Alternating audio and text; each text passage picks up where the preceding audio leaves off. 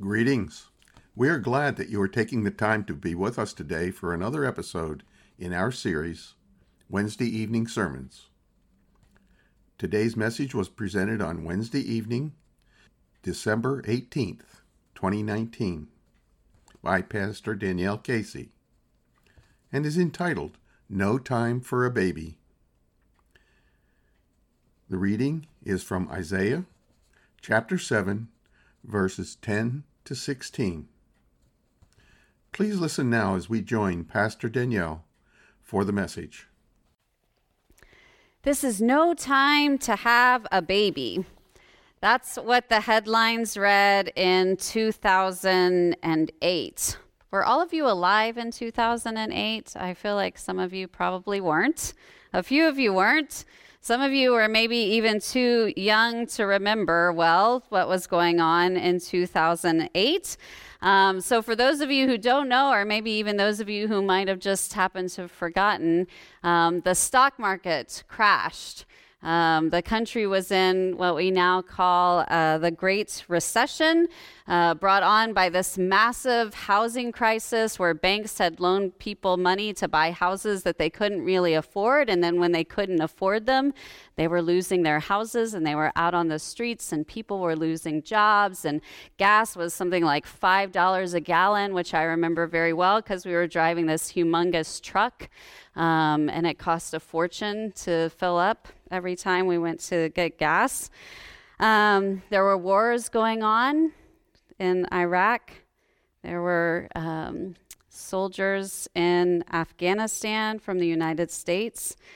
So in many ways, the headlines were right. It was no time to have a baby, I thought, as I looked down at my very pregnant belly. I was already several months pregnant with our first child. And I wondered if the headlines were right. And I worried, what if we lose our jobs, or we lose our house, or we can't afford the big hospital bill that we know is about to come when this baby arrives? Being a first-time parent is scary enough, but doing so in that kind of world climate made things basically overwhelming for Eric and I. But all of that faded away when I saw the sonogram picture of our child for the first time, when the doctors showed it on the screen and printed one out that I could hold in my hand and take home and look at.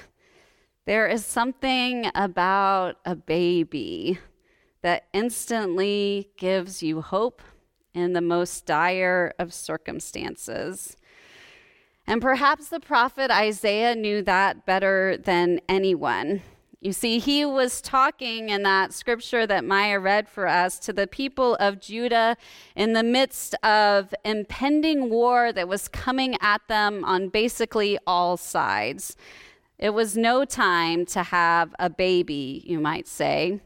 The fractured kingdom of Israel was about to enter a sort of civil war, with Judah being attacked by Israel, backed up by the kingdom of Aram, and the powerhouses of Babylon and Assyria were breathing down all of their necks. So there's King Ahaz shaking in his boots, and the Lord invites him to ask for a sign. And Ahaz, with a bit of what I would call false piety, says, No, I will not bother God. I will not ask God for a sign.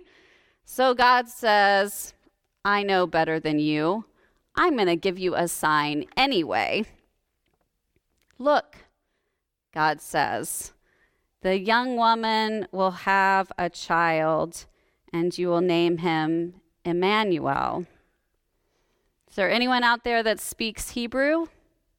Anyone know? Yeah, a couple Hebrew speakers? What is shalom? That's very good. How about Immanuel? Anyone know what Immanuel means? Yeah? You think you know? No? It means God with us. God with us. I'm going to ask you to do sign language on that for me. God with us. God with us.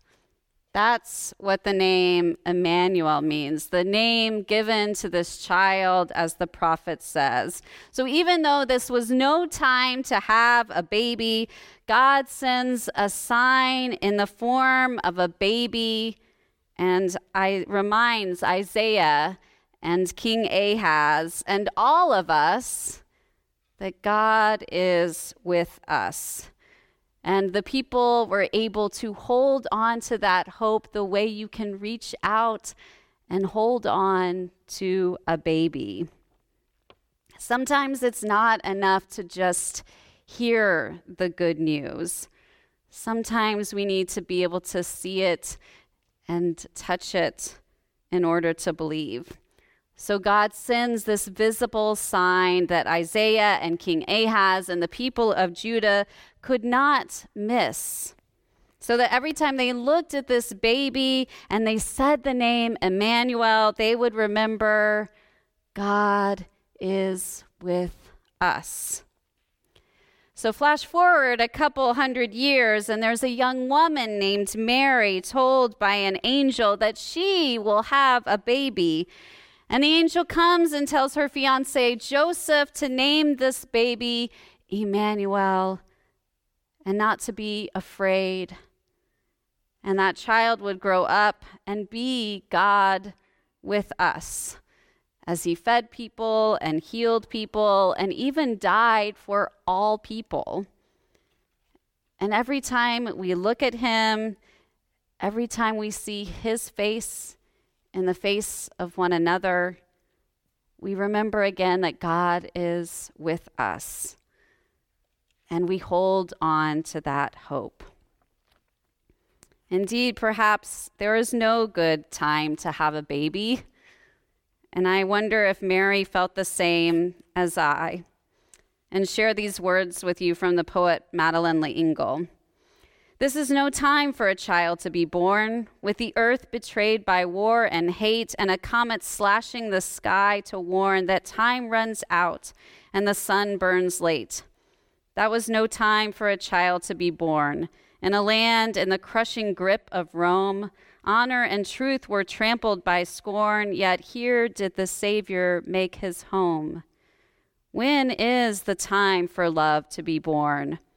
The inn is full on the planet Earth, and by a comet the sky is torn, yet love still takes the risk of birth. Sometimes it is not enough just to hear it. And sometimes we need something that we can hold on to in order to believe this good news that God tells us. So God sends us visible, tangible signs of hope, like these candles that we lit tonight. The way the tiniest speck of light can brighten the darkness is a visible sign of hope. So tonight, you each picked up candles from the basket, and if you didn't, we'll give you time to go and get one. As you hold that candle in your hand, a visible sign of the potential of hope, think about, what are your hopes tonight? What are your hopes for this Advent and Christmas? Do you hope for peace? Do you hope for a good grade on your finals? Are you hoping for healing? Are you hoping for comfort or a miracle? Are you hoping for love and peace and comfort? Whatever that hope is for you tonight, as you hold that candle, say, Immanuel, see the hope, hold on to the hope, and know that God is always with us. Amen. Thank you for listening to our message today. We are Triumphant Love Lutheran Church, and are affiliated with the Southwest Texas Synod of the Evangelical Lutheran Church of America. We are located in Austin, Texas. You can follow us on our website, www.tllc.org. We look forward to you seeking us out as our podcasts progress and further episodes are added. You have a great day, and may the Lord be with you.